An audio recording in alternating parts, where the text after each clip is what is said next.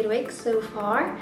So this is the last week of us looking at some of the monsters. So we've looked at monsters that are inside of us, so some of the things that we maybe worry about or we struggle with, and then we've also looked at the monsters out there, so the things that maybe we struggle with whenever we're out. So it might be school, it might be friends, different things like that.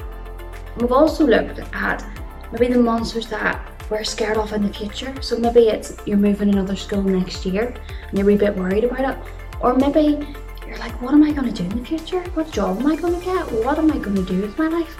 So all those things we've looked at. Now today I want to look at how God is bigger than all of it. So God is bigger than everything that we've talked about. God's bigger than the little things that you worry about, and God's bigger than the most important things that you have in your life that you worry about. And that's something that we always struggle to remember, don't we? Because we forget how big God actually is. And I want to talk a little minute today about how God created the whole world.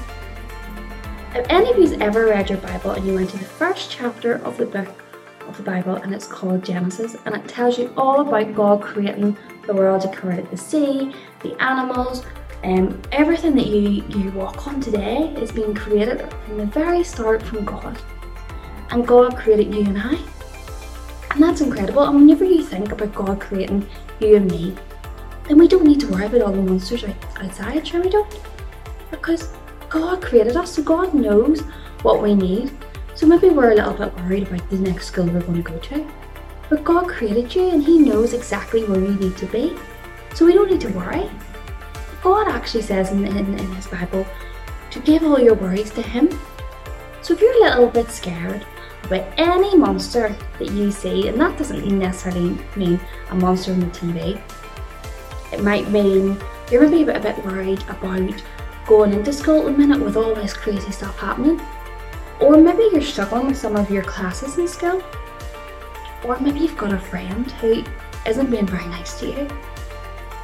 God understands, because God made you. God created the whole world, so He understands everything. God's bigger than all of those monsters, and all He asks of us is to give it to Him. So whenever we're worried about going to that friend in school that isn't very nice, or maybe you're dreading a class in school. When I was in school, I really hated maths. Even today, I hate maths. I am not the person to come to if you're trying to add something up. I use my calculator on my phone all the time, so I hated going to maths. Whenever I looked at my timetable and I seen I was in maths, I thought, oh no, I really hated it. But God wanted me to give that to Him. So if you're worried about that class you're going into, pray before you go in and go, God, I am so worried about this. I'm scared. I don't like this class. I'm not very good at it. Help me.